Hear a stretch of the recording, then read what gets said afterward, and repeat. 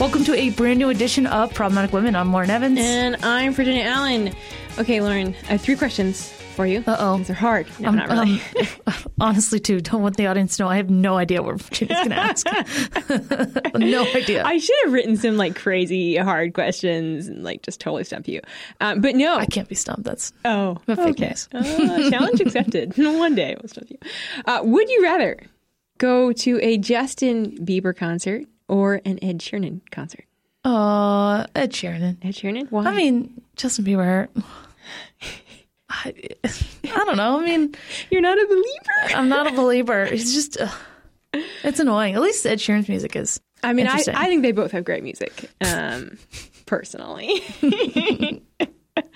All right, beach or mountains? Beach. Beach? Okay. I know you like the mountains, though. I do. Honestly, though, my favorite is the lake combined with the mountains. Oh. I love the lake. Love the lake. But beach, there's a lot to do. I feel like beach is more for everybody. Mountains, you do have to it's hard for grandma. Well, we already know, I'm not a hiking person. Yeah.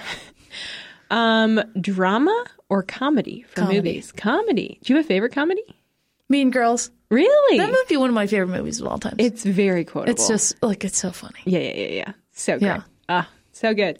Great questions. No, I thought they were going to be hard. I thought you were going to ask me a math question. It was going to be some sort of because we're talking about education today. Yeah, like Wordle, where I'd have to guess vowels or something. I don't know. Next time we'll up the ante. All right. Well, I'm really excited for today's conversation because we're having Betsy DeVos on. She is the former Secretary of Education. She's awesome. Yeah, she is awesome. She served under President Donald Trump. And we're talking about one of the big issues that is on my mind quite frequently, and I think a lot of our listeners' minds, and that's student loan debt, because I am in that boat of paying off student loans, and it's not fun. So we're having her on to talk about what does student loan forgiveness mean? Is that a good thing? Is it a bad thing? And also just education as a whole. Where do we stand right now in America? What are the issues that we're seeing as parents are being attacked for going to school board meetings? She just really breaks it all down very eloquently. And we also talk a little bit about her new book, Hostages No More: The Fight for Education, Freedom, and the Future of the American Child. So without further ado, let's go ahead and get to our conversation with Betsy DeVos.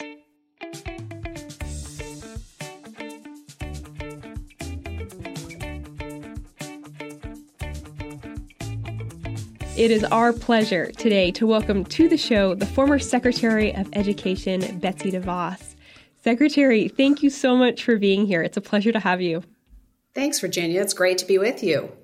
Well, you are the author of a forthcoming book that comes out in June called Hostages No More: The Fight for Education, Freedom, and the Future of the American Child. I'm so excited to talk about this book a little bit more in just a moment. It's available for pre-order right now. It hits the shelves on June 21st. But before we talk about the book, I do want to ask you about a draft letter that has just come out that the public has been made aware of. So if we think back to last year, September 2021, there was a letter issued by the National School Boards Association to the White House asking for assistance to investigate parents' actions at school board meetings as potential instances of domestic terrorism. Now we've learned that a draft version of this letter actually asked the White House to deploy Army National Guard and military police to certain school districts. Secretary, what was your response when you learned that this had been a possible request from the National School Boards Association to the White House? Well, it was frankly appalling, and it's still appalling. And as we find out more about it, it becomes even more appalling. The notion that parents who are interested in their children and their children's education, they're calling on National Guard to come and keep them from speaking their mind at school board meetings and or asking questions is just, you can't even make this stuff up. It is so far out of bounds. And, I just am still amazed that the Department of Justice has not recalled the memo that was issued as a result also.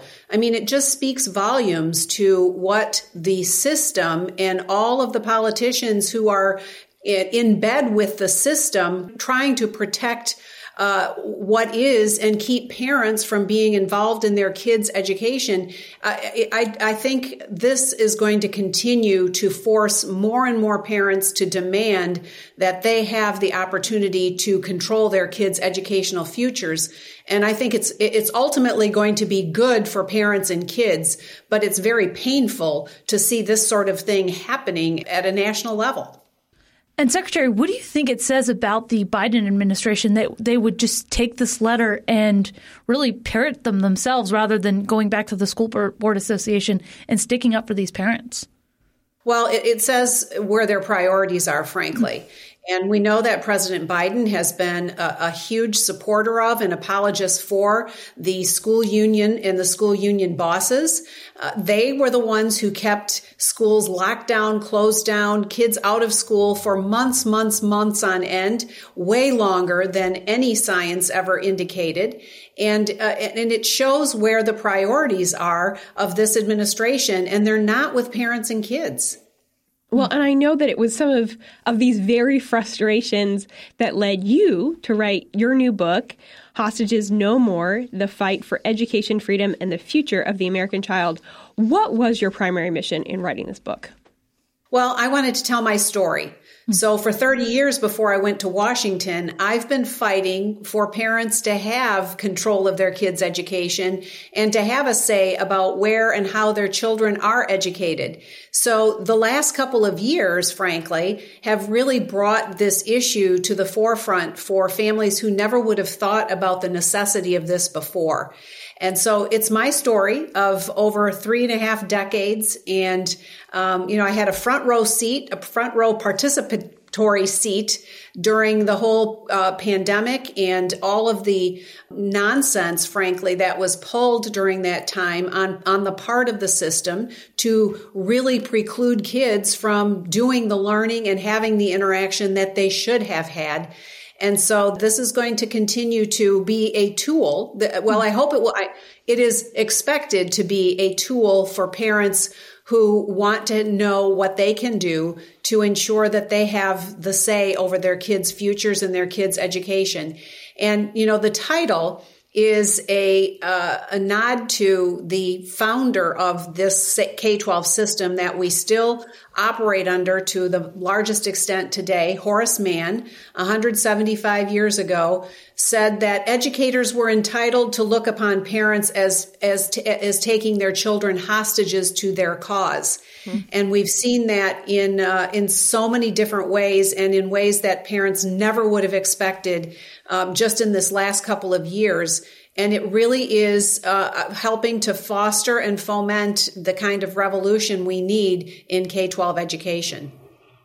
Well, at the grade school level, we've seen over the past 2 years, parents call for that curriculum transparency that you mentioned. And the Department of Education, are they doing enough to fight this? Well, the Department of Education in Washington should stay out of the curriculum business. That was what I maintained while I was there, and I wish and I hope that this administration will. We've seen them actually favor critical race theory curriculum initially until they got so much blowback they had to pull back on that. But what parents should be demanding in their children's school is to see all of the curriculum, all of the materials that they are sharing with children, because there's moves in various states to ban certain curriculums. But what will happen is it will just be renamed something else, and it will slide under the radar screen when there is no transparency. Now, I've heard from countless parents who have asked to see what their children are learning, asked to see the curriculum, asked to see the syllabus. And in so many places, in so many cases, they're being stonewalled and they're not being permitted to see what is going on in their children's classroom. Well, parents had a front row seat to that when they were learning at a distance. And in many cases, parents were appalled at how little their children were learning. And in many other cases, they were appalled at the kinds of curriculum that their children were being taught. And so asking for and really demanding full transparency, which will result in accountability, is what parents should be doing right along with advocating for the control for their kids' education. Yeah, and with advocating for that control, we're seeing so many more conversations arise about school choice and a need for school choice. We've recently seen Texas Governor Greg Abbott speak out and say that school choice is a good thing, it's necessary, he wants to back it. What are your thoughts on school choice programs, and do they help move the needle along in forcing public schools to have that education and curriculum transparency? Well, absolutely. I've long maintained that the solution to the problems in K-12 education is really education freedom. And what that means is empowering every single family in the country that has children in K-12 years with the resources that are already spent on that child. I use the metaphor of a backpack. Kids go to school every day with the stuff they need. Let's metaphorically put the funds that are used for that child into that backpack and let parents decide where their children are going to go to school to learn. Maybe it's a home-based, hybrid school with a number of other families. Maybe it's a faith-based school. Maybe it's a charter school across town where you have to have transportation. Maybe it's a career development, career and technical education school. The variety of schools or the variety of experiences could be endless. We haven't seen that creativity because it's been a monopolistic system for the vast majority of kids in this country. When families have that freedom and when they are empowered to make those choices, we will see creativity, choices, a much bigger menu of choices. We will also see accountability, because every school that wants to have children attend that school is going to have to do what the families are demanding and requiring for their children. And so, Florida is the state that is farthest along in this regard. There's still plenty more opportunity in Florida, but where there are more choices, everyone gets better. Everything gets better for students. Well, and I love that metaphor of the cash in backpacks, because it really does show how the money can individually go with each student. But speaking full of bags of cash, I want to talk about our student loan crisis that we have in our country right now. Americans hold about $1.7 trillion in student debt. There's a lot of talk about the Biden administration forgiving either part or all of these loans. What do you anticipate the Biden administration does? Well, I'm hopeful they follow the law and they don't do it. We have demonstrated, we left a very detailed memo talking about how the president does not have unilateral power to forgive student loan debt. The Obama administration also took this position as well. So I hope that President Biden will follow the law and not grant a bunch of student loan forgiveness. When we talk about this notion of forgiving student loans, what we're really talking about is benefiting those who don't necessarily need it, and the ones who are going to be ultimately paying for it are those who've never attended college, who didn't take out student loans, taxpayers who chose not to go to higher education and take out student loans, or frankly, many taxpayers who have gone, who have faithfully paid off their student loans. And then think about also, veterans earn their, their benefits for education by serving our country. None of those things are operative when there's mass student loan forgiveness just based on what an individual owes. And looking at the data, the ones that would benefit most from mass student loan forgiveness are white Americans under the age of 40 with graduate degrees who live in high income areas. Well, that is the absolute opposite of what Biden and that administration profess to want to help. And so it's a matter of fairness. It's not fair to go and just give massive student loan forgiveness. There are steps that can be taken to help students who truly need help, and we offered many of those up during the last administration.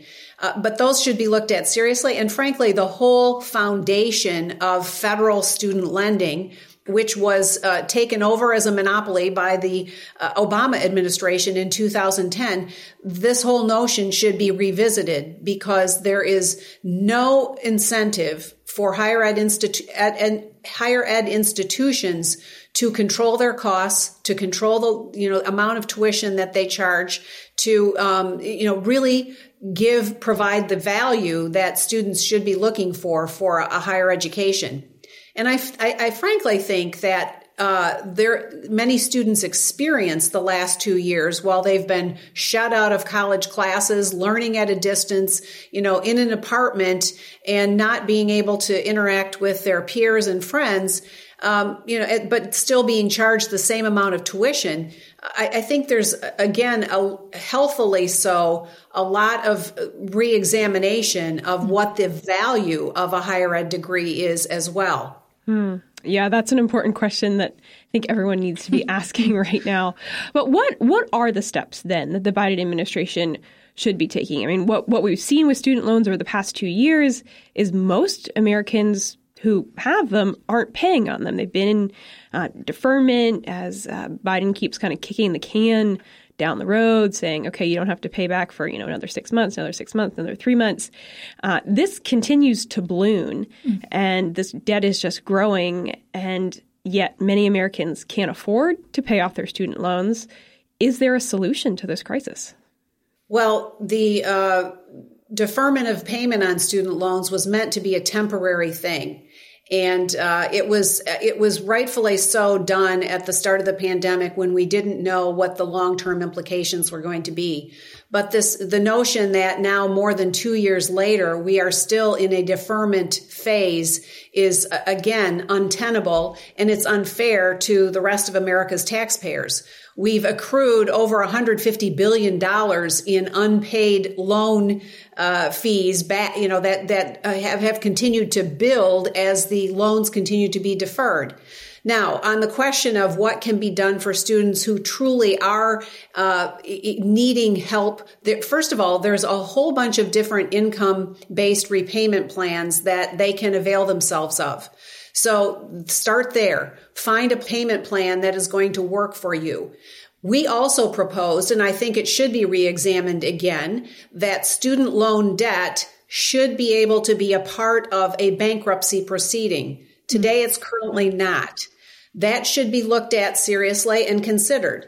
But on the other end of the equation, students need to be I would argue, have to become more discerning about what they're buying when they pursue higher education.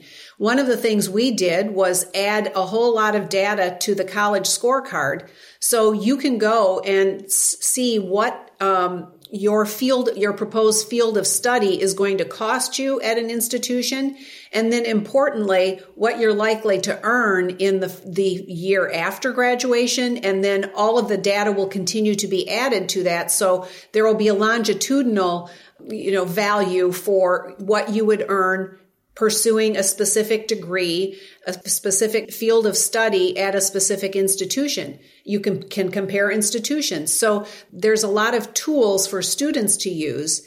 And I would encourage all students to do that as they're doing their due diligence.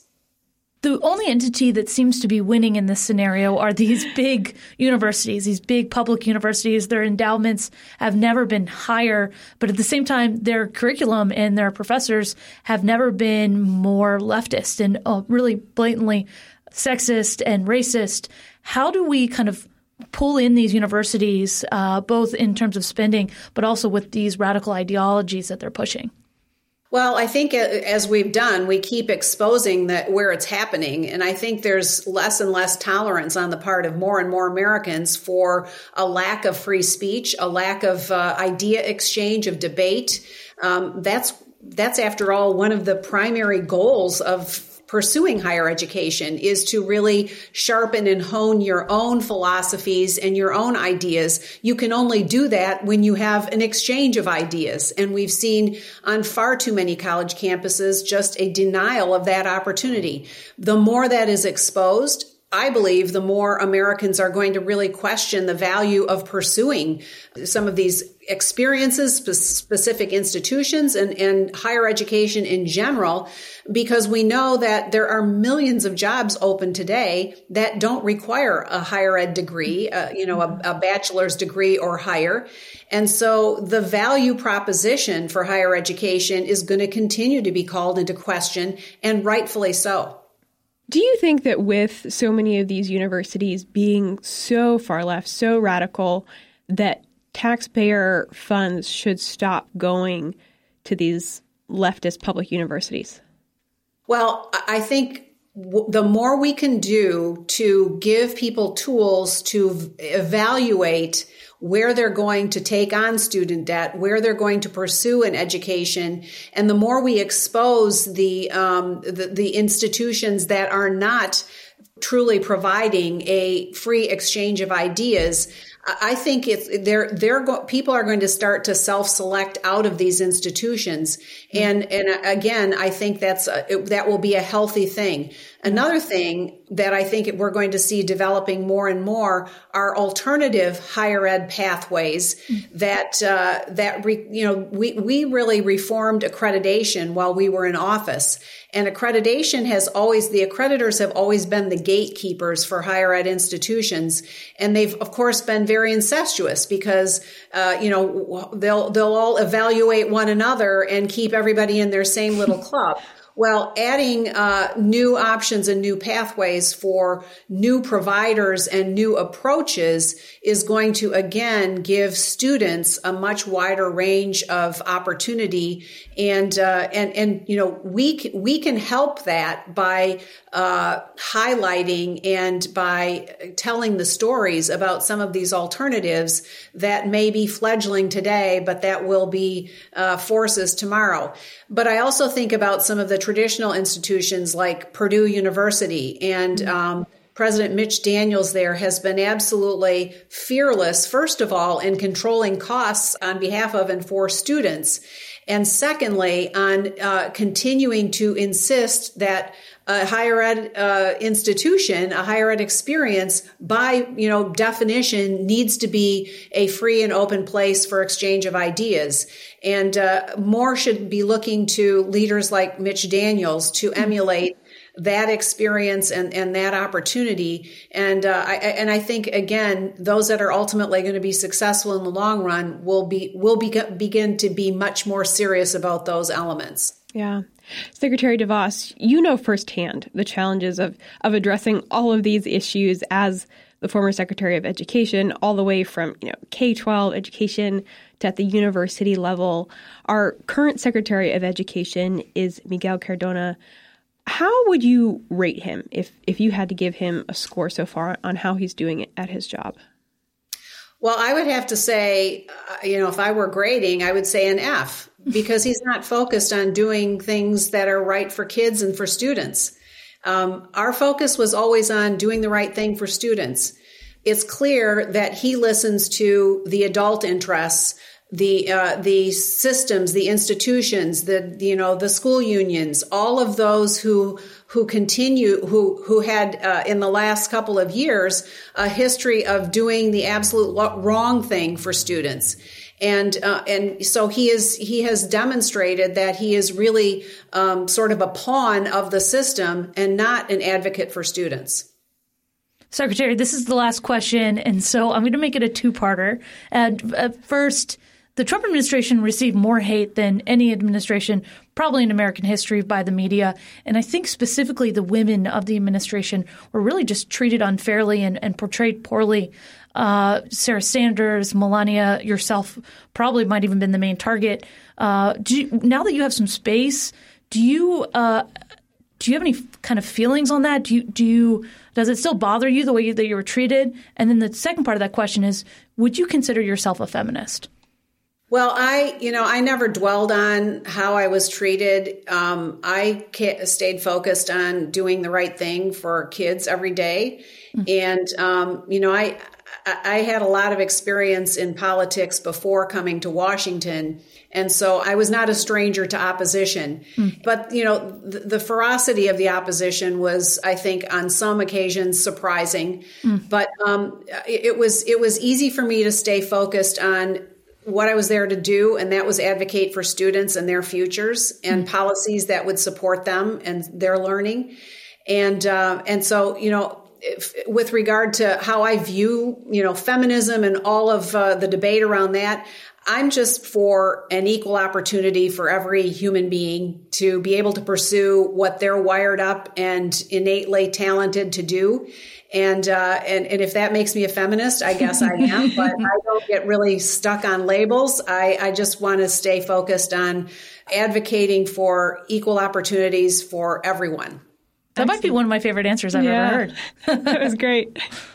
Secretary, thank you. This has been such a pleasure. We really appreciate your time today. Well, thanks so much, Virginia and Lauren. It's great to be with you. All right, well, that's going to be it for this Tuesday edition of Problematic Women. In the meantime, please subscribe and share. Conservatives need your support in the podcast world, and we would greatly appreciate a 5-star review on Spotify, Apple Podcasts, or wherever you get your podcasts. It really does make a difference. Have a great week. We'll see you right back here on Thursday. Problematic Women is brought to you by more than 500,000 members of the Heritage Foundation. It is a product of the Daily Signal, produced by Lauren Evans and Virginia Allen. And be sure to follow Problematic Women on Instagram. We produce Problematic Women in remembrance of our dear friend and former co-host, Bree Payton.